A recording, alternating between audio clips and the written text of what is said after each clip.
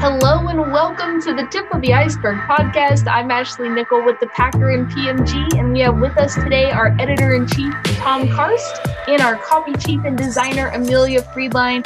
Guys, thanks so much for joining for kind of a special edition of the podcast today. We were thinking about, we've had so much internal discussion on what to do as far as coverage of the Environmental Working Group's Dirty Dozen list. It might just be good to have the conversation so everybody can hear it. Yeah, that's right. It's that time of year again, I guess. And it's been, how many years has it been? It seemed like a big part of my career at the Packer has been, with this in the periphery of happening every year. And we've stressed the industry perspective on it and the fact that it's kind of an attention grabbing and not peer reviewed, not scientifically vetted in the full sense. So it's amazing how much attention it grabs in the consumer market, right? So I think it's important for us to account for both of those things with, of course, an emphasis on the industry perspective and the fact that it does have some shortcomings that consumers should be aware of, for sure. Yeah, when I was thinking over it this morning, I thought it's kind of like those awkward but necessary conversations that parents have with their kids. Like all of your consumers are going to be talking about this or paying attention to this. So if you don't talk to them about it, somebody else will. The somebody else, in this case is the Environmental Working Group's flawed or deficient methodology. So yeah, it's important for industry folks to be aware of what their consumers are reading and hearing, even though no one likes to hear about the Dirty Dozen. Yeah. It's kind of like I was listening to a podcast the other day, which always seems to be the way I introduce topics to my family, like, about this, but how humans like to think of things in binary terms, like good or bad, or right or wrong, or what have you.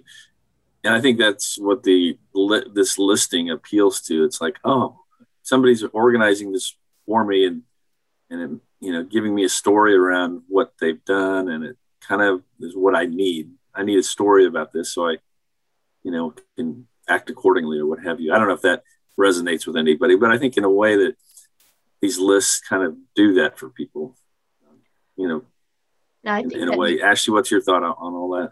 I agree, Tom. I think it takes something incredibly complex and, makes it something that is easily digestible, even though the message, to me, couldn't be further from the message that people actually need to be getting. I was looking on the Centers for Disease Control and Prevention. Let me get that right. I was looking on their website just to kind of double check, because I thought I knew what kind of the approximate obesity rate for the country was, which obviously has caused a crisis for the health system. It's over 40%. So when you've got a country that's in crisis with a lot of chronic illnesses that are related to obesity and all the quality of life issues that causes and all those kind of things, and they're putting out this list that says, well, you should eat fruits and vegetables, but try to buy organic for these items. If it puts doubt in your mind about some of them, why wouldn't it put doubt in your mind about all of them? Mm-hmm. So, and that's not just, to me, it's common sense, but that's not the only thing. I mean, there's been peer-reviewed research. The Alliance for Food and Farming has pointed this out, that has shown that when people see these messages, they're more likely to buy less of produce in general, organic or conventional, especially among lower income shoppers. So it's really damaging messaging. I think certainly that's the industry perspective, and kind of looking at it from a public health perspective. But with all that said, Amelia, like you said, it's important for people to know what are the things that consumers are being influenced by, particularly for the retail crowd. What are people being fed? What are they going to come in looking to buy organic, because they may have been influenced by this list. The other thing is, I think it's important And that's why we try to include, as we write about it, you know, kind of the step-by-step, like, this is who the group is, you know, this is what they do. This is why it's not a great message. You know, this is what other like peer-reviewed research says. So that maybe retailers can, even if they get questions about it, you know, have some ammunition to talk to people and say, well, you know, they put out this thing, but here's our perspective on it, you know? That's a good point about retailers. I'm sure they're walking a fine line, right? They've got to be a little, tread a little carefully. I would expect, but any I guess retailers that do make that effort, I admire them, because it's not an easy call to do that, I don't think. Mm-hmm. Because on one hand, you want to make sure that you're stocking those items that people are going to be coming there looking for in organic. But at the same time, you want to be able to answer people's concerns if they're trying to decide between, you know, two versions of an item, conventional or organic. And I haven't looked this up, but I was wondering if on some of the Dirty Dozen, quote unquote, list, if there are pretty significant price premium differences between the conventional and organic items. I don't know that for sure, but, you know, for some people, that extra premium for the organic product might be the difference between whether they buy it at all or not. And so, yeah, it's really important for retailers to know how to address those consumer concerns so that they're still offering, you know, the product that some people are going to come in and want regardless of the science, but they're also allaying the fears and concerns of those who think, well, if I buy this, am I affecting my family's health negatively? Is this responsible? So they can tell them that, yes, it is responsible. It is good. And yeah, I think the whole science behind this is hard. I mean, it's complex. And you think about organic produce. I mean, I think maybe the perception is among a lot of consumers is that organic has no pesticides, which of course it does have pesticides, only those that are approved for the organic program. But I think maybe most people think, well, it's organic, that means there's no pesticides, but you know, not the case necessarily. Yeah, consumer education as a whole is quite the uphill climb, and we talk about that in this industry on a ton of different issues, of course. But I do think the use of pesticides, the reason why the Dirty Dozen has so much influence is because they're making, like you said, Tom, a really simplified statement on something that's complex and your average person really doesn't know anything about. You know, the average person has no idea what goes into commercial agriculture and the challenges that come from weeds and pests and all the other things that pop up in an operation. And so something that I know I've written about, and I totally understand that this is daunting if you're a grower shipper, but finding ways to communicate about the use of pesticides in a holistic manner. I actually saw it on a company's website the other day. They said, we don't grow organic. We do use pesticides. We work with an agronomist to make sure that we're using the right amounts and doing so responsibly. And we are proud to sell the food that we grow, and we eat it ourselves and we give it to our families. And I thought even something as simple as that, when you acknowledge it, you kind of take the power out of it. Because I think a lot of folks, you just hear pesticides and it's a scary word and you've got no context and no one's telling you why it's used or why it's important or anything like that. And I know that's a scary door to open if you're going to be a little more transparent. And I think about the operation in general and just teach people about what goes into growing strawberries or growing spinach or, you know, some of these different items. I think it has a place in the larger story of how you do what you do. we hear all the time about this trend of people wanting to know more about their food. I think people would be stunned if they had even an inkling of what it takes to get something from a field to the store at the grocery shelf and then to the store at the grocery shelf. That sounded a little funky, but you know what I meant.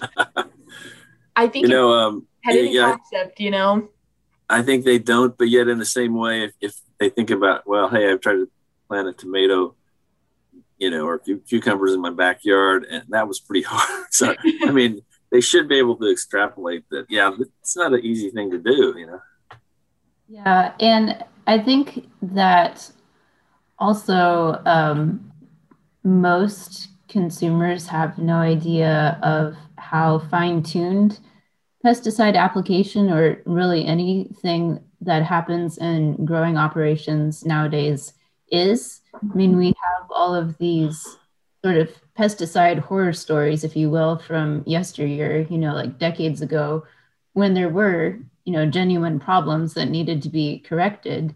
And I think it's just amazing the precision with which growers, apply any kind of pesticide or fertilizer, anything, or even water to their crops. I mean, all of that is so fine-tuned now. It's just amazing.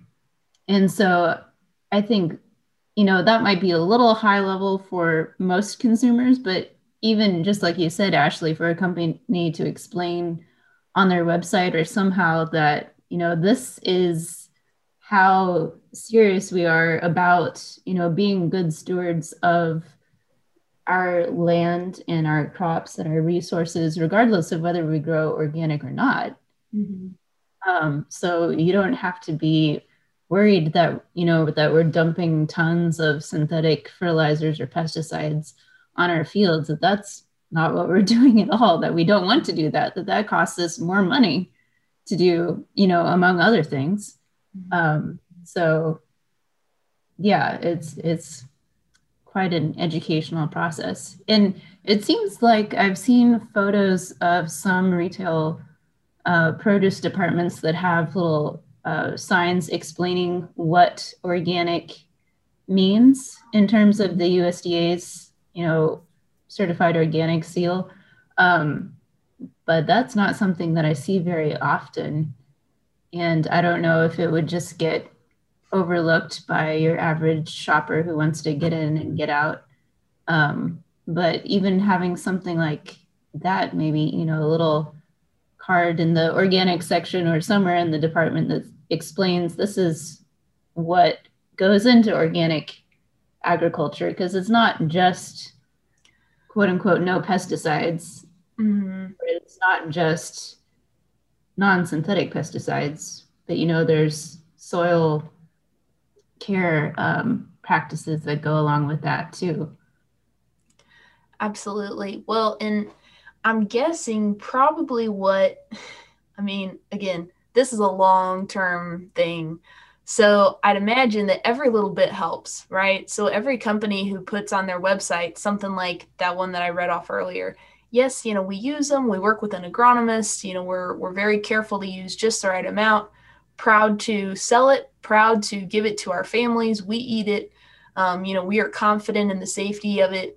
And then also little signs at retail, or also, when the industry works with influencers, having that be something when you have a trusted influencer partner that you can engage with and educate them. And then maybe they can, work that into some of their conversations with people. I think just little touch points, adding as many of those as possible.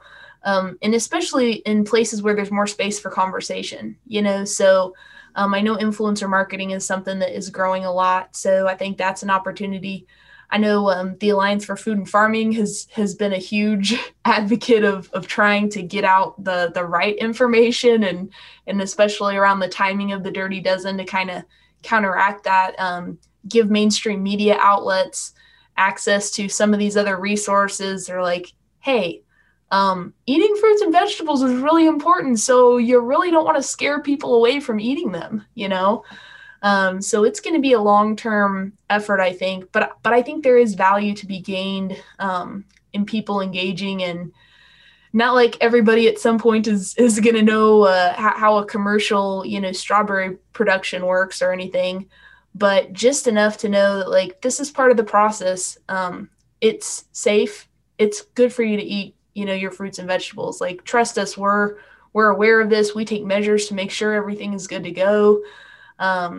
Just communicating about responsible practices, really. Right. And at the same time, there's a story for organics as well. And the young consumer who is really kind of drawn to that. I mean, that's legit. I don't think that'll go away. And so there's a story to be told about organics, and not just about pesticides, but about other ways that it's perhaps a good long-term approach to farming. So there's always balance on how we look at things. But I like what, your example, Ashley, about somebody that is trying to inform, the public, saying, we're responsible farmers here. We care about what we do. We care about the way we do it.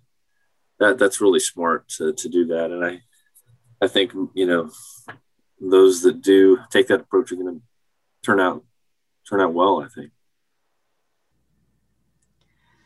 Yeah, I know transparency can be a really scary thing in marketing, and you want to be thoughtful and strategic about how you do that, which maybe sounds contradictory to the word transparency, but I do think, long-term kind of storytelling holistically about the business and what goes into it.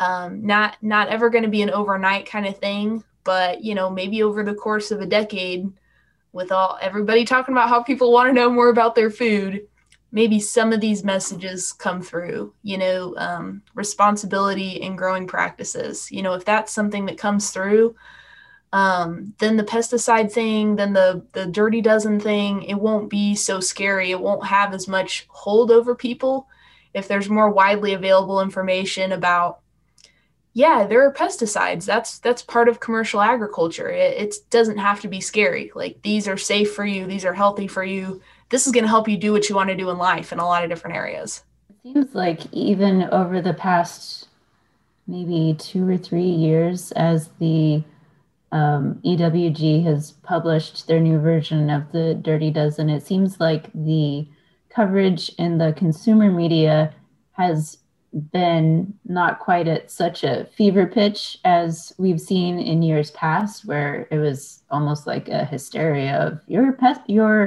fruits and vegetables are laden with chemicals.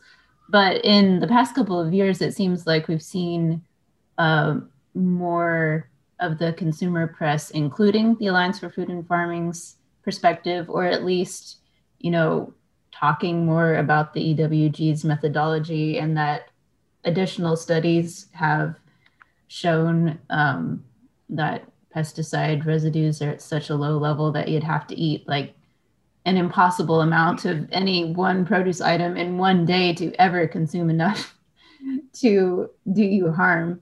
And at that point, you're probably harmed from eating 40 pounds of carrots in one day or something. If that's even possible. Oh, gosh. Yeah.